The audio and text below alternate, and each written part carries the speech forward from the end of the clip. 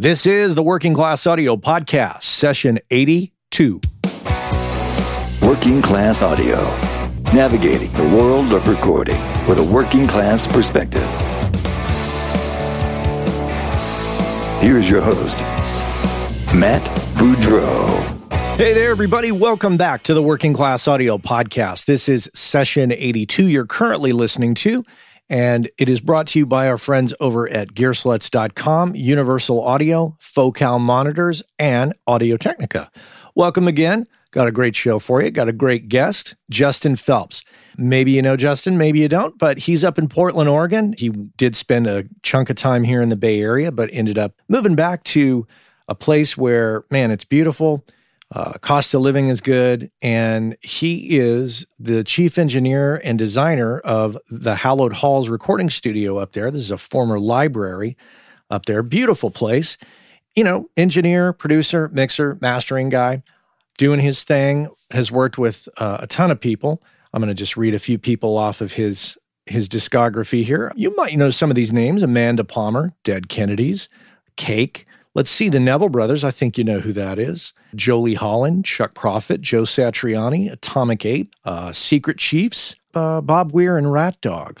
Ziggy Modaliste, of course, Ziggy, drummer from The Meters. Bunch of people. Anyways, did a stint here in the Bay Area, worked at various studios, and then eventually met his wife, and they moved their family back to Portland, Oregon, where Justin grew up. So it makes a lot of sense. They're in a beautiful place. Cost of living is great. Great music scene, good place to be, Portland, Oregon. So Justin Phelps coming up, excited to have a chat with him. And let's see, some things to tell you about. I was watching on Netflix the documentary it's about 2 hours long, I think it was, on Lemmy. Very interesting look at his life before he died, and a few things are pretty fascinating that I didn't ever realize or was made aware of, but lived in a very modest apartment full of memorabilia. The guy, did write some songs for Ozzy Osbourne and the Ramones, and I think Lita Ford as well. So while he was, on paper worth a lot, he did not have a very extravagant lifestyle. It's very interesting. He was more into his music and what he was doing. That seemed to be more important to him than having a ginormous place. So what you will see is this very small apartment full of stuff, just full of fan stuff and stuff he's collected over the years. Pretty interesting, but intriguing show to watch about him. Man, what a character. What a true original, and inspiring on numerous levels. He's a guy that really stuck to his guns and just did what was right for him. May have not worked for everybody else, but worked for him. And Lemmy, the documentary, very interesting. So check that out. The other thing I wanted to turn you on to is a book that I'm checking out right now. It's called The Joy of Less, A Minimalist Guide to Declutter, Organize, and Simplify. It's by Francine J.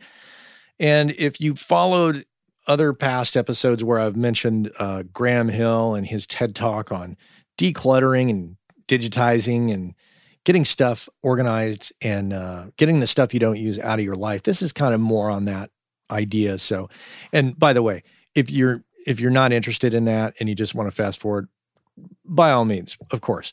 I don't want you to be under the impression I'm trying to push some kind of minimalist cult type following on you. That's not the case. But I got to say, this concept of really kind of getting a bunch of crap out of your life is really working for me. I got to say, it's keeping me more organized and just stemming the inflow of crap just enters our life. Hey, you want some free cables and some free power cords, and mail's coming in, and, just, hey, here's my CD, check it out. And, just all kinds of stuff is coming in all the time. Hey, do you need some free absorbers that we just tore out of my studio? That kind of a thing. All that kind of stuff is always coming at me, which is great in some levels. In fact, I'm a magnet for free computers. I don't know why, but I am. So what I try to do, like with that stuff, for example, is I get a free computer, I clean it up, and I just pay it forward and pass it on to somebody in need who needs it. Whether it's a student or whether it's a teacher or, maybe it's a single mom or single dad that just doesn't have the income and needs to get a computer for their kid. anything like that. I think that's the kind of, that's the part of it that I really like, is really just when I give stuff away, I love that feeling when it helps someone else out. So, at any point, I try to do that. Also try to do that with friends who have studios that, if I have something that I don't really need and I really don't see, the point in putting it up for sale on one of the sites out there for selling stuff, it's nice to give stuff away in that regard. But also, you come across things that you don't really need that you could make some money on, and, that stuff's worth listing. Anyhow, so yeah, check it out. The Joy of Less. Have a look at it and see how it applies to your life, if it even matters to you. Maybe you're already an organized person. I don't know. But anyhow, thought I would pass that along.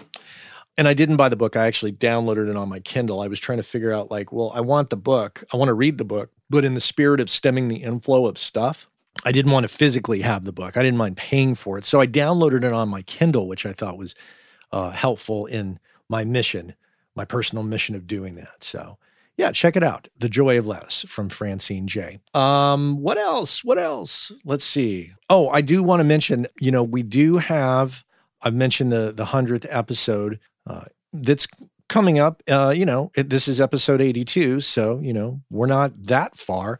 So here's a couple things. I can't really tell you everything just yet, but definitely working on some stuff. I had a good meeting the other day with a person who will remain nameless at this point. We were talking about what the 100th episode was, trying to accomplish and what we were trying to do, what we wanted it to be like. And I'll say this, if you happen to be traveling to the Bay Area by some wild chance the second week of November, and you're a WCA fan, that would be good, because you might get to experience the 100th episode in person.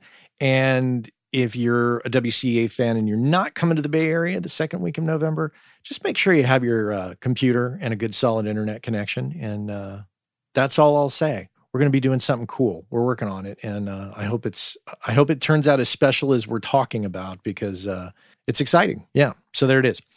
All right. So I think it's time to stop mumbling here and let's get on with Mr. Justin Phelps. Yeah, let's do that. Justin Phelps on the Working Class Audio Podcast. Welcome to the podcast, and I appreciate you taking the time to do this. I know you're kind of between projects and time is limited. Yeah, today's one of those 3 project days, little bits and pieces, but they all require a lot of concentration. So one thing I want to start with is you used to live in San Francisco. Correct. How long did you live here, and how long were you doing audio in San Francisco? I was there from 90 until 95 before I started doing audio. And at that point, I was started art school. I was always doing art and music at the same time back in the 80s when I was growing up. And art was going to win out, but then I got there and I realized that, it was basically the equivalent of becoming a rock star, trying to be a professional artist. And so I was like, well, forget this. I'm just going to go back and play in a band for a while and figure out what I'm going to do here.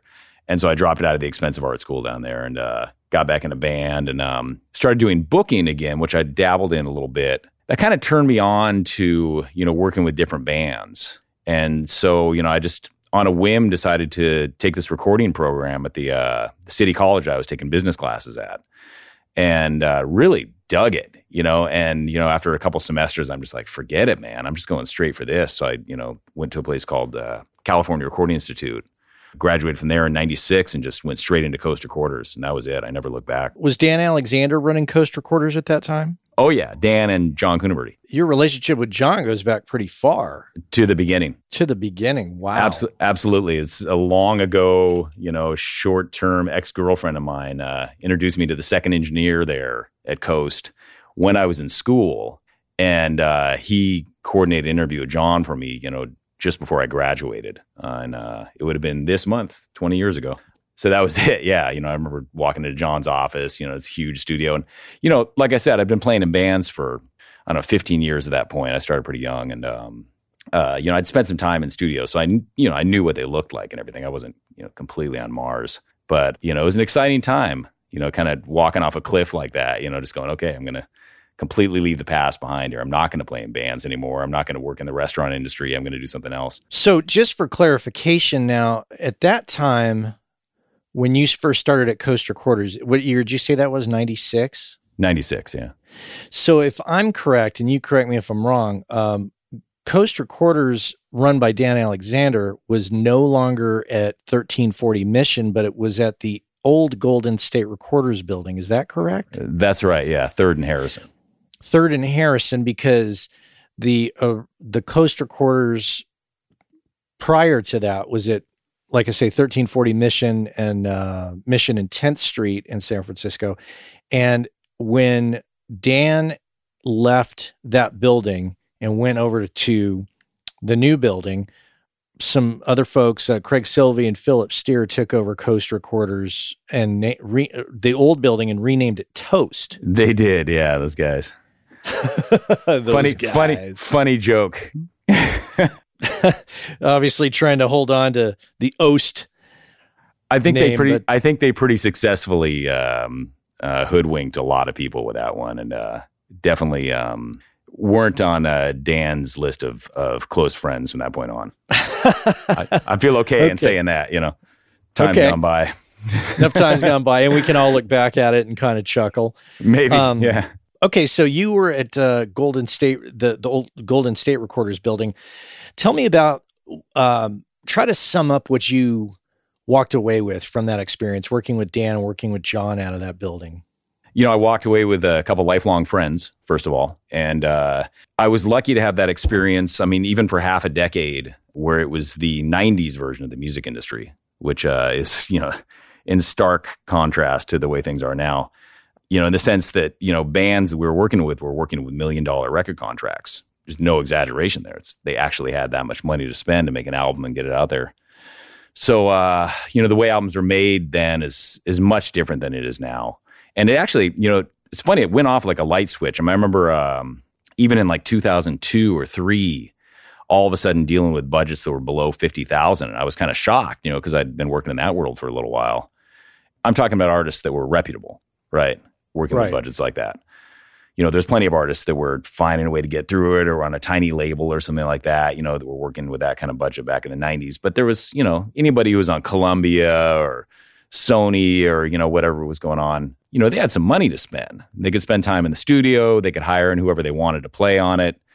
Engineers were, making somewhere between $5,000 and $1,000 a day. And the studio was kicking butt at, $1,000 to $1,200 a day, right? So it was just a much bigger, stronger industry back then. So that was something I took away from it was the way people operated during that time when there was a lot of financial pressure going on, right?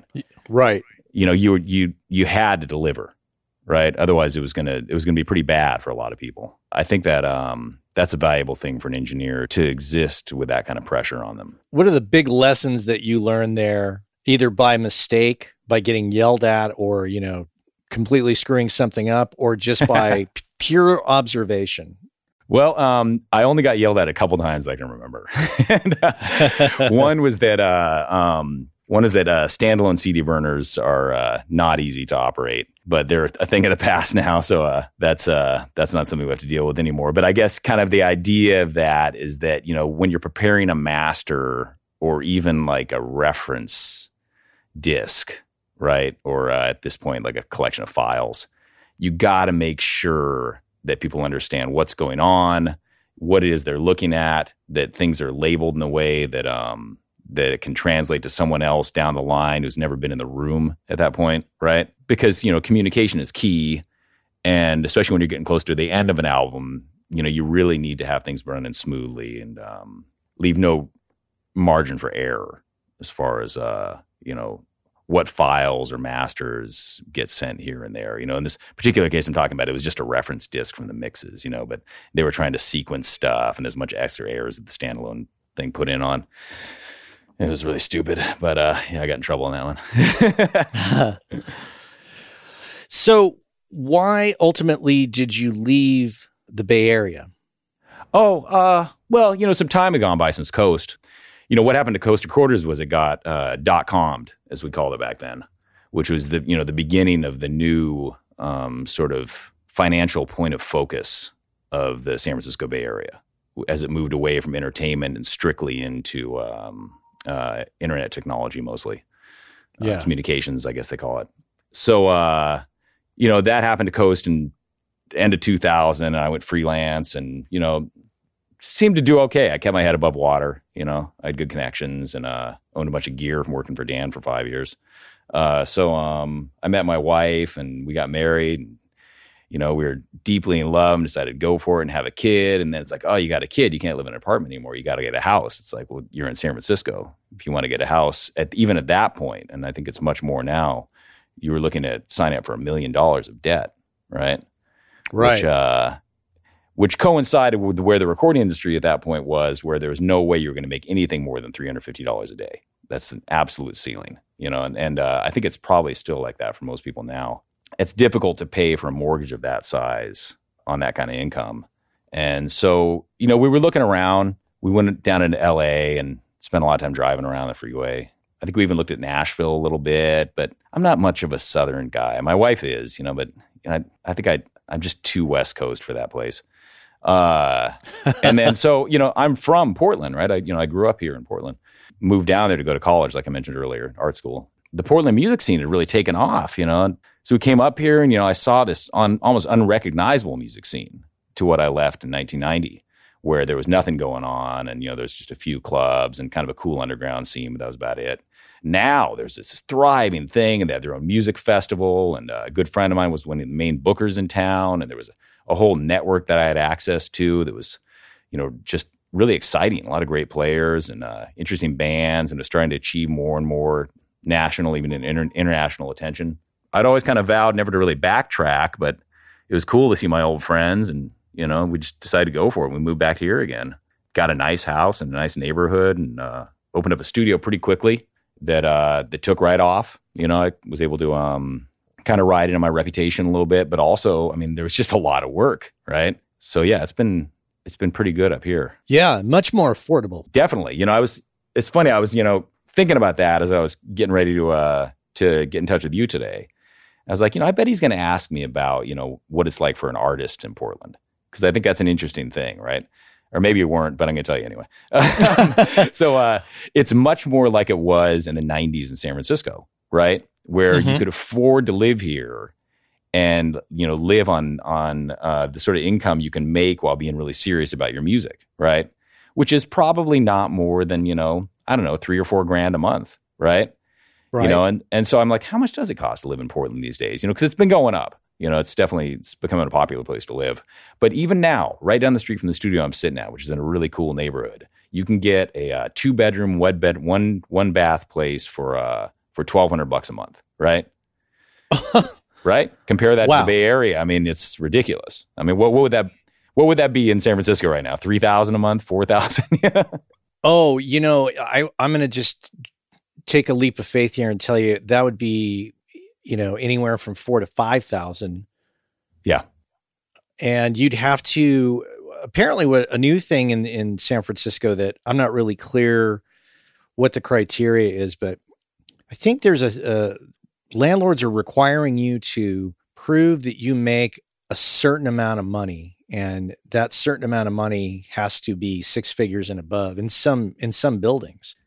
We could go down a rabbit hole conversation about San Francisco and the cost of living. It's prohibitively expensive unless you have a high paying tech job, or a high paying job, period. It doesn't matter if it's tech or not. So it's quite, I think it's typical for most musicians, most artsy people, to leave and go to places like Portland where it's more sustainable. Right. Think about what it takes to be a serious musician, right? And, especially in the world we're in now, where you're only really going to make money touring.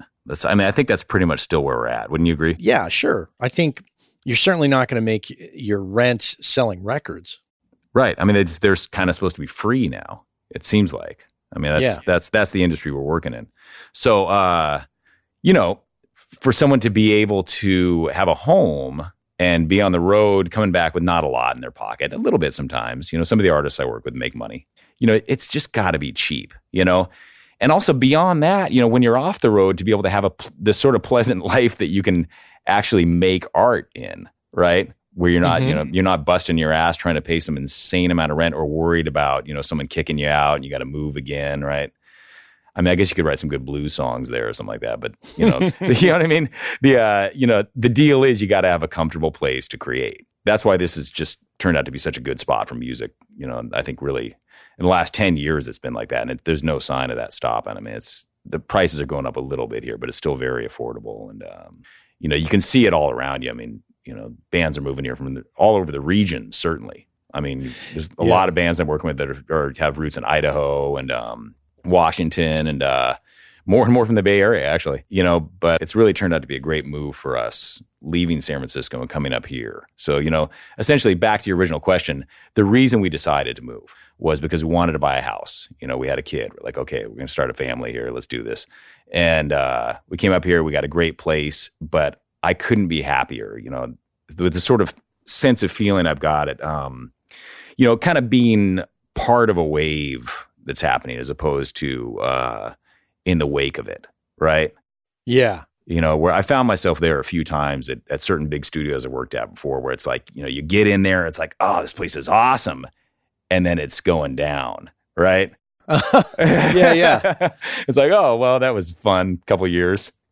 You know, you want to be able to lay some roots. I mean, at least I do. I'm the sort of guy that likes to kind of build up things around me. My experience, you know, I was in this band, 7 Day Diary, many years ago. And I remember you were in that band? Yeah. Cool, man. Yeah, I was down in San Francisco at that point. Well, when the band broke up and the bass player, Nancy Hess, moved to Portland, she was doing some solo shows, and she would end up flying me up there to play drums with her because we really got along. She was a bass player, as a drummer. We got along as a rhythm section, and she's just trying to surround herself with familiar people.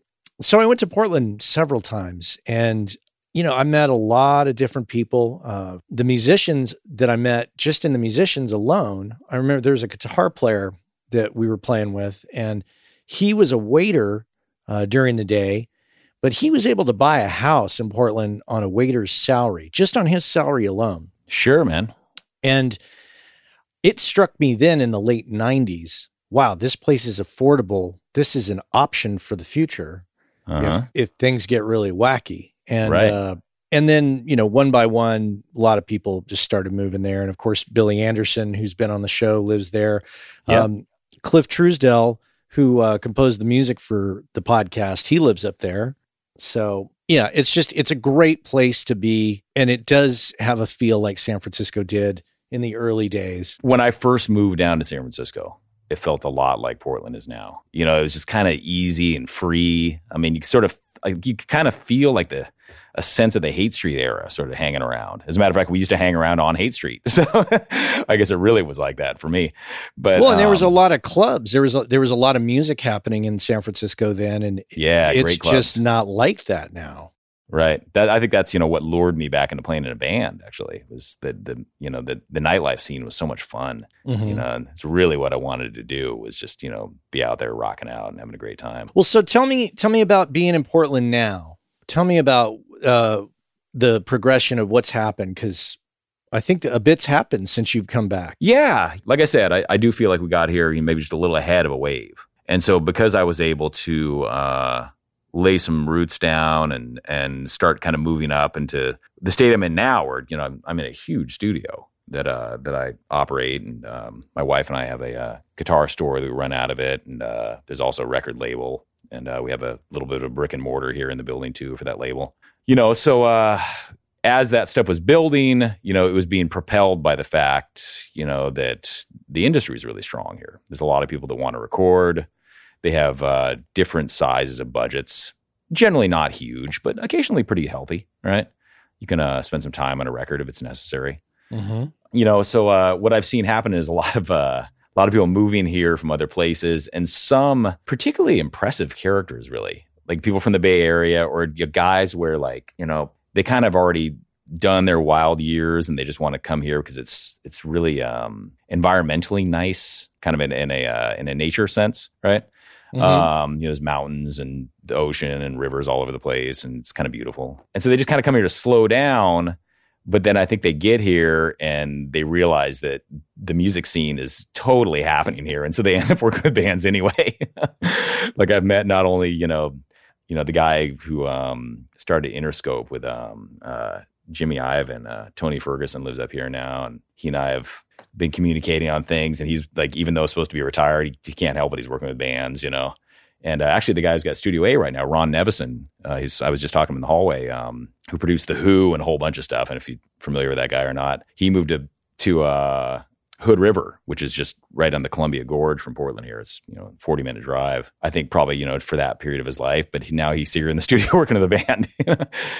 Right down the street from my house, Tom Fly, who, was, when I was at Coast, he was the guy. He'd come around and tell you stories about recording Elvis and stuff and, recording Super Freak and songs like that, just lives right on my street, and he's still doing things occasionally with Mickey Hart and those guys, So it's kind of funny, it's the old guard is here, right? And so, right. It's made for a very interesting kind of atmosphere to work in business wise. It's starting to remind me more and more of how it was back in the mid 90s with the sort of characters, at least I was encountering down in the Bay Area, right? Guys with a lot of stories to tell and a lot of experience, and Billy even, right? Even Billy Anderson. I would definitely I'd give him credit for bringing up the sort of level of standards that a place has.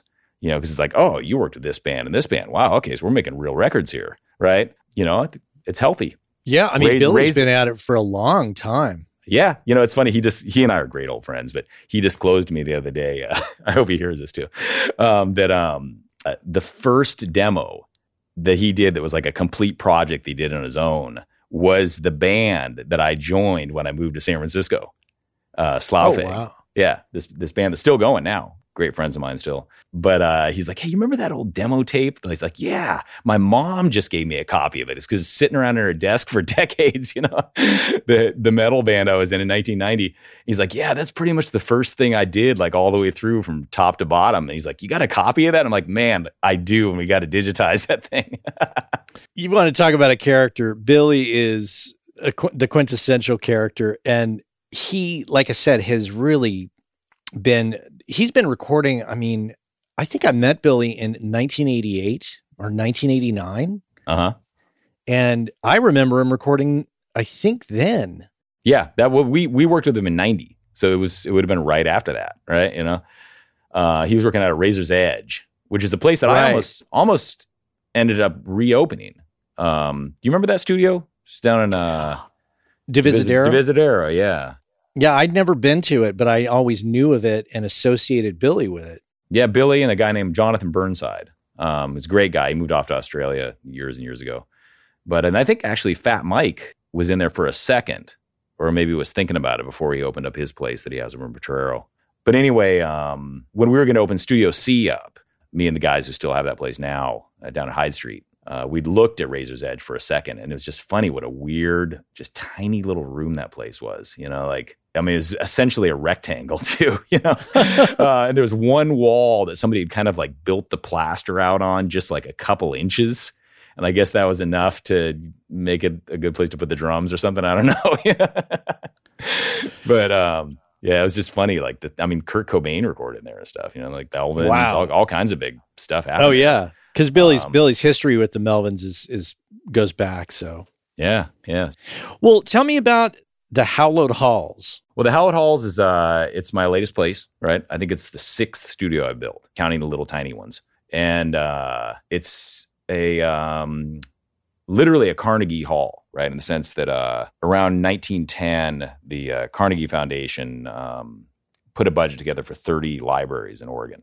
I guess, they were big philanthropists and just dumping a lot of money into different programs like that. And so they built these places, and it was because it was that time period. Of course, it's got all the crown molding and, it's just a beautiful architecture in the place. It's a brick building, right? Which is nice sonically for a studio. One thing that Dan Alexander pointed out to me, he was also, had tons of experience building studios and has always given me great advice for that. But at one point I was looking at a church, and he's like, no, you don't want to do a church because churches are designed for the music to go out of, right? They're designed to be sonically transparent, right? Because you want to be able to hear it from outside or down the street even, right? Get more people to come. Where a library is kind of the opposite, right?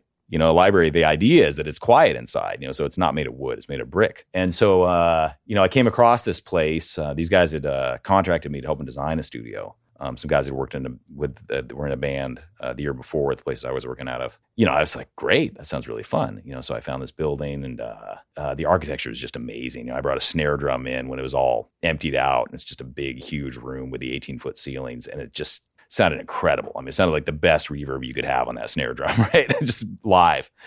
So then we got to making plans. I've always been kind of a nerd about, the architectural design of famous studios. And I was looking at it, and then, I was like, man, dimensions of this thing are really, really great. And they kind of remind me of what I'd read a little bit about Studio 2 over at Abbey Road. And so I pulled it out, went to their website, and they have actually some floor plans of the studio there on the sites, the pages for different studios. And I looked at it, and man, the dimensions were exactly the same. It's like, 32 by 50 something, right, for the live room. I'm like, this is awesome. I can basically roughly base this around Studio 2. And so when I designed the room, I did. And then we were looking at control rooms and ISOs and how that would work out and what kind of console we wanted to get. And the concept of a Neve Genesis came up. And I went back over to that Abbey Road page, and that's exactly what they have in Studio 2. So we got that one too. But at that point, we stopped copying Abbey Road and started building our own studio. But anyway, the live room, the size of it is the same as Studio 2. Almost the same ceiling. I think they're a couple feet higher than this, but the dimensions of the floor are the same. And same console, roughly the same size, a control room, but, sort of a different shape. I kind of prefer non-parallel walls, and theirs are fairly parallel there. And then we got a couple ISOs that are built into it. The whole thing, I preserved all the gigantic windows the library had, and invented these sort of window caps that can kind of go over it without damaging the shell of the building, which made it so we could hold on to the historical landmark status, which is both cool because I like old buildings, and also it's great financially. So that's how we got Studio A up and running. And then there was another wing in the back that I kind of set aside for myself as an overdub room and mix room. And it turned out to actually be a pretty good small drum tracking room in that Studio B.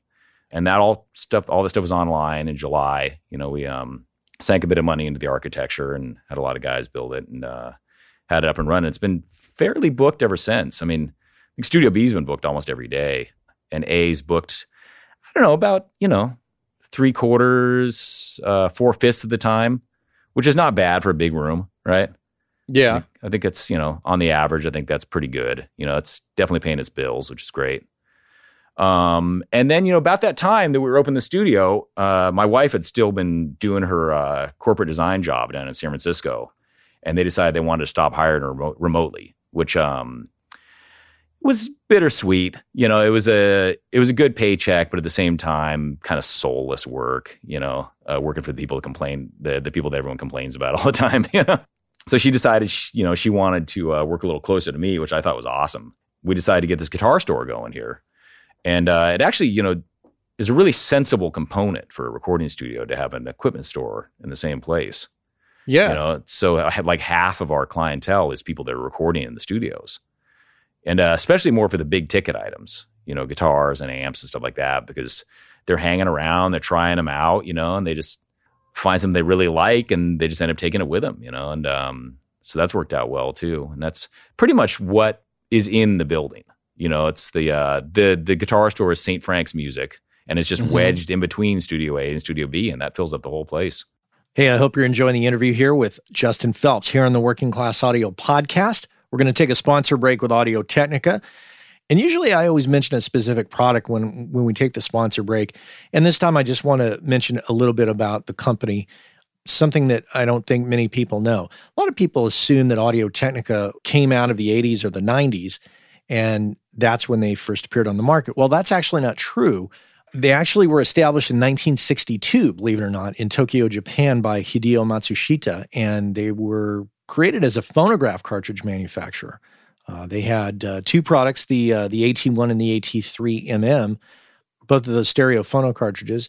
And obviously things picked up a little bit from there as time went along. And, they ventured into other transducer type products, of course, headphones and microphones. Then they do some other products, they do turntables and such. So that's something that I didn't know. And, they're always working on really cool and innovative ideas and coming out with great products as a result. One of the things that they did in 2005 is they created this thing called UniGuard. And what it was a method for making microphones resistant essentially to radio frequency interference. And that could be from Bluetooth devices, cell phones, wireless computer networks, walkie-talkies, that kind of a thing.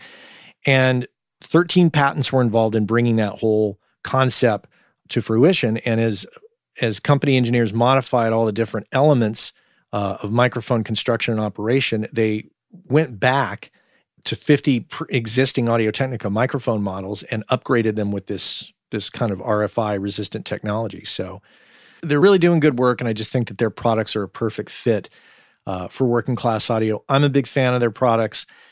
They're solid. They do the job. They have some super high-end stuff that's kind of on the expensive side, but they also have some super high-end stuff that's on the not so expensive side, which is great.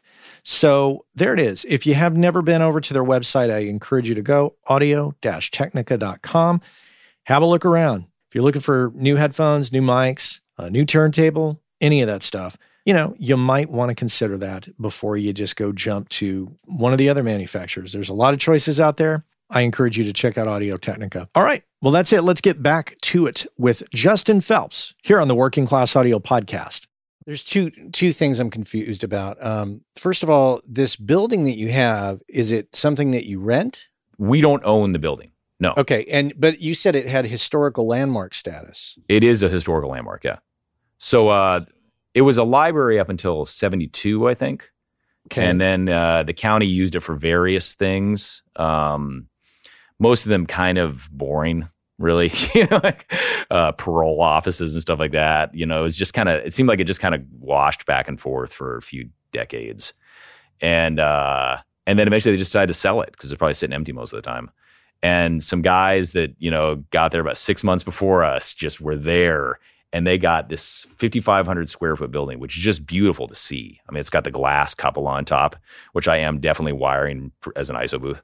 And they got it for $250,000, which is, the square footage alone of that is just, it's mind blowing. It's less than I paid for my house, which is not that big. $250,000. $250,000 for a 5,500 square foot building. It just looks like a palace. Yeah, it's amazing.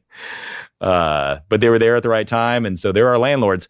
The nice thing about them getting it so cheap, though, is that our overhead is very low, which makes it so that we can rent the studio out for a price that anybody can afford. The day rate in A is anywhere between, $350 and $450.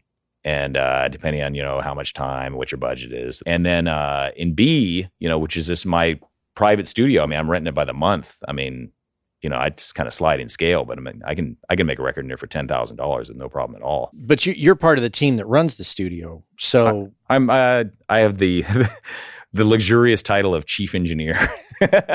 Okay, which means if the intern doesn't show up, I got to go get the coffee.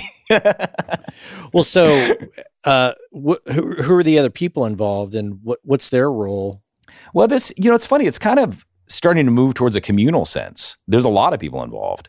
There's the guy who financed it, who is just a musician in town who wants to have a place where he can record for free, essentially. And he came into a bunch of cash and super generous dude. And he just decided to drop a bunch of it on this place, and, I don't know if he intends to see a profit from that initial investment ever, but, he made the place happen, right? He paid me to help design it. He paid all the carpenters and bought the console and all the materials that went into it. And it was a big bill by the end of it. It's huge, actually. But he seems pretty content to just kind of keep the place going, and it breaks even at least every month. So that's cool, right? Right. And then there's a guy who is sort of the studio manager. He's not around much, but he kind of, makes sure the bills get paid. I guess in a lot of ways, he's just, kind of doing bookkeeping, but he's the other guy who, who started the place with me and the initial investor. And then there's like a handful of engineers that just kind of book themselves into the place. Their bands can afford it because it's pretty inexpensive. We just kind of deal with it day by day as far as making sure all the materials come in and things are taken care of and maintenance is kept up. And it seems to kind of work out fine that way. Well, that's great. Yeah, it's a simple structure, really, if you think about it that way. It's whoever's using the studio that day is responsible for it, right? If you're an outside engineer coming in, do you have the luxury of having assistants, or is it kind of you're on your own kind of a thing? We have a pretty big intern program here.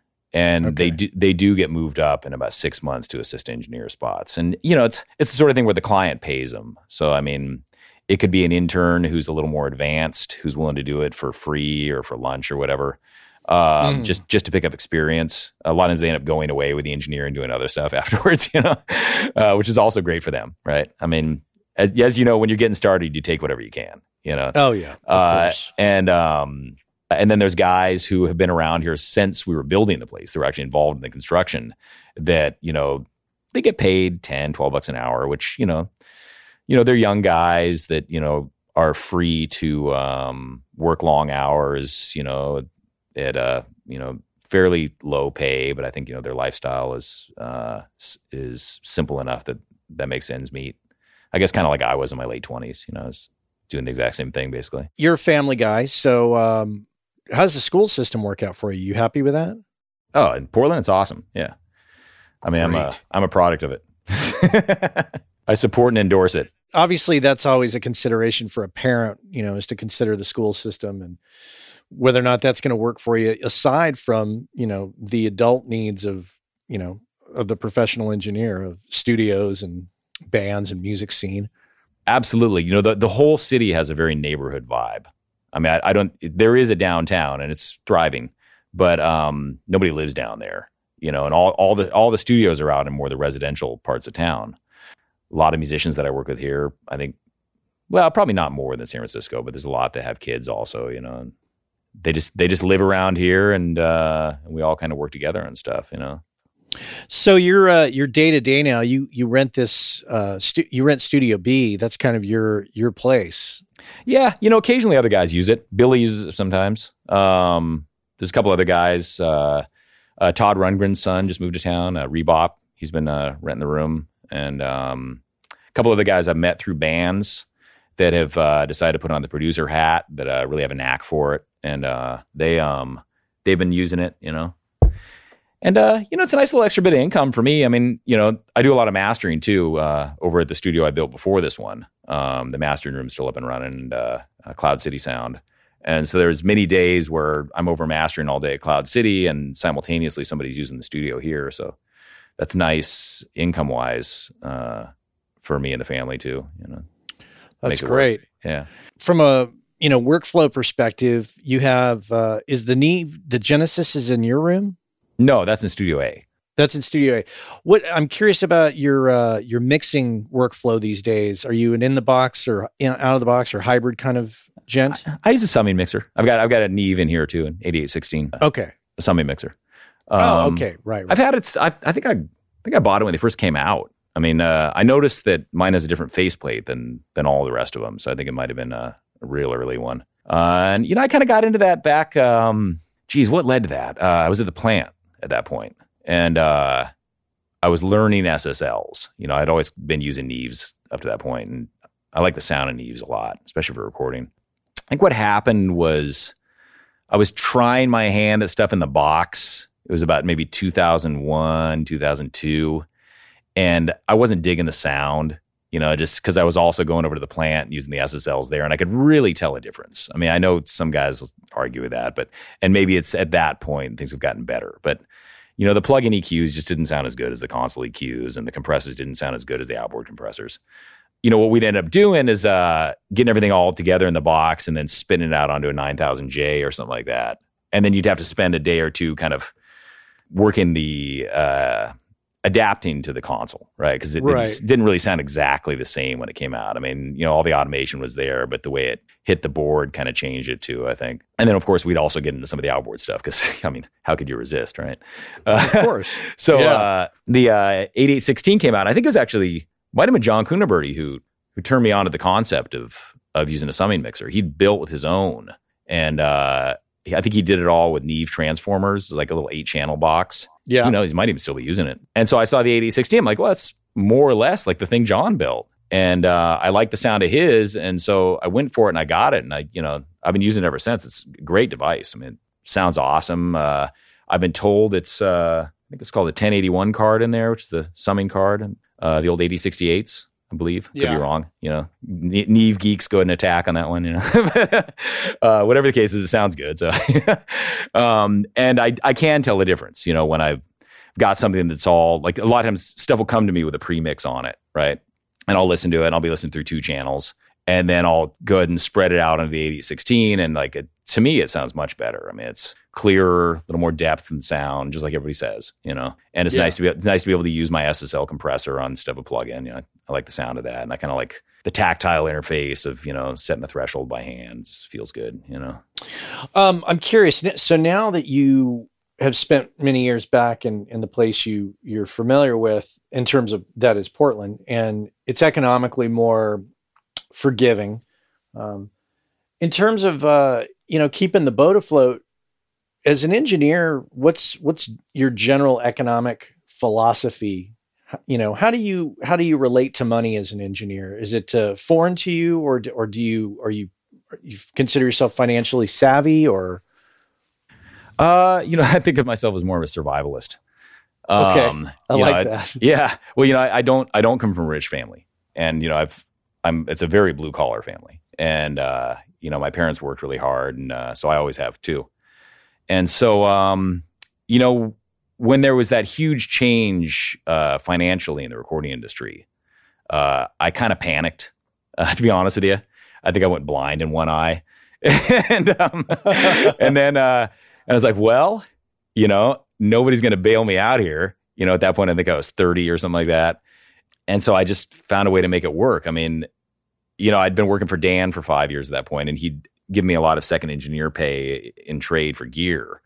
And so I had a ton of equipment. So a lot of it I still use now because it's all good stuff, his own designs, the mic preamps, and some Manley stuff, and, UA stuff, things like that. I just kind of just found ways to make it work. And I think I always have been since then, and where we're at now, it seems like, the ceiling for what an engineer can make per day hasn't really gone much higher in the last 15 years. It's always been around, like, for me, at least from my perspective, and maybe other people have figured out a better way, but where I'm at, you just can't get much above like $450 a day tops, and if you want to own a home and have a family and drive a car and stuff like that, like that's, you kind of got to figure out a way to make more than that, because, life is expensive. We've got this music store now. I've got a record label I'm working on, which is not making any money selling records, but it actually has opened up a whole new spectrum of clients, which is kind of cool. And, I give them major discounts because they're on the label, but it's people I wouldn't be working with otherwise. Right. And that leads to other things, so having that kind of just a multiple input kind of thing going on, and having a room you can rent, for instance, like I mentioned earlier, I can be mastering in one place and at the same time rent my gear and the stuff to somebody else. Right. That's the way to make ends meet, because you're not going to get it sitting in a studio, making $250, $350 a day. It's just, you're never going to get above, renting an apartment, and you can't build on that really. That's just enough to survive. At least for me, it is. Right. So you're multitasking, and mastering obviously is a whole nother ball of wax financially. Such a different animal financially. Not as much time spent on the music as, say, tracking, and I find it very pleasurable just because it gives you that exposure to the music, it gets you paid for the work, and then you're out. Yeah. Well, it's just a really different activity. I didn't start till 2008. Coonabirdy again, I went back down, and you were still, in touch, and a lot. He had me come over to his place, and I sat with him for a couple of days, and he just showed me how not to screw it up, basically. And then I found a place up here. Rick McMillan's a guy who's been around here since the 80s. Definitely old school Portland engineer, and he had a great studio, and let me start working out of there mastering wise. And he's got all the stuff I wanted to start with. G&L EQ, and a few different compressors to choose from, which seems kind of the way to go. Genelec monitoring system, a room that's set up just for mastering. I've really been enjoying it. I mean, I have to tell you, there's sometimes when it's kind of a pain in the ass, though, a little bit, compared to how a recording session is, where everyone's just relaxed and having a great time. Like there's a stiffness to mastering, especially when you get into file delivery and things like that. It can be a little bit of a grind. I don't mind. Mm-hmm. It's just part of the process. And when the day's done, you got this great sounding record. It's totally cool and well worth it. I don't like all the file delivery format stuff. It's just after a while, it's like, God, I should put a lab coat on now. Well, yeah, it's funny because it is. As I talked with a couple episodes ago, I talked with Jessica Thompson, and she advised against people dabbling in mastering or not devoting everything to mastering. But I mean, I think personality wise, we all differ, and Jessica's a very focused individual. Not to say that you're unfocused, but yeah, there's certain parts of each activity I think that really pulls each of us in different ways. Some people don't like to mix, or they can mix, but they would prefer to be tracking, and vice versa, and mastering or not mastering. And I couldn't agree with you more, man. I mean, I know engineers that don't like working with musicians. Yeah. I mean, it's pretty insane to think about that. It's like, well, wait, why are you doing this then? From my perspective, that's my favorite part. For me, it really, all the different activities, and I told Jessica this because we were talking about archiving and restoration, as she had advised, against dabbling and really, really focusing on the craft. I said, yeah, my only problem with that is that life's too short, and I want to try it all. I want to do it all because, tracking definitely has that kind of, and I think you'd agree, it has kind of a communal vibe to it. Yeah. Mixing and mixing and mastering kind of, depending on how you mix, if you mix, with people in the room or attended or unattended, mixing definitely draws me in for various reasons, and mastering for a whole nother set of reasons. Mm-hmm. So I think I don't know. I see the draw of all of it, and all of it appeals to the various aspects of my own personality. And I'm sure, beyond money talk, all the different activities are fun in their own different ways. And then they each also have their downside too. Yeah. Occasionally. Yeah. And there's some art to be had in mastering. I mean, there definitely is, you do mastering, you know what I'm talking about. There's a lot of style in how you turn it up. Right. There isn't there? I'm in total agreement. I just like how you phrase that. There's a lot of style in how you turn it up. Right. That's basically what you're there to do, is make things all loud, then in the same volume, right? At least in the digital age, I think that's pretty much where we're at, right? It's the thing that people are counting on you for, at least I'll guarantee that much. But the way you do it is, there's some art in that, not screwing up the mix, right? Not making it too harsh, right? All the things that, you complain about from bad mastering jobs you get. What's fascinating for me is being on the other side of that relationship with the mix engineer. Whereas in the past, I was used to being the mix engineer and talking to the mastering engineer and being like, oh my God, don't screw up my mix. And so I empathize now, of course, with the mix engineer. And I'm very like, I don't want to destroy what I'm working on here. Yeah, man. That's it. I got to send you some stuff for mastering then, because that's exactly how I feel. People have come so far when they get to that room at the end of the line, right? I mean, and you need to have been there through all those steps yourself, from the first kick drum microphone all the way down to how many guitars are we going to layer onto it? Okay, now you get to the mix, how much reverb? What are we going to do this? How's the bass feel? I mean, it's the amount of deliberation is just endless. I mean, on some records, it's hundreds of hours to figure out how it's going to sound. And then you got a guy who's separate from the whole thing, sitting in a completely different place, different town a lot of times, just completely isolated, making a call on it, right? And so for me, the thing to do is just not change it. Right?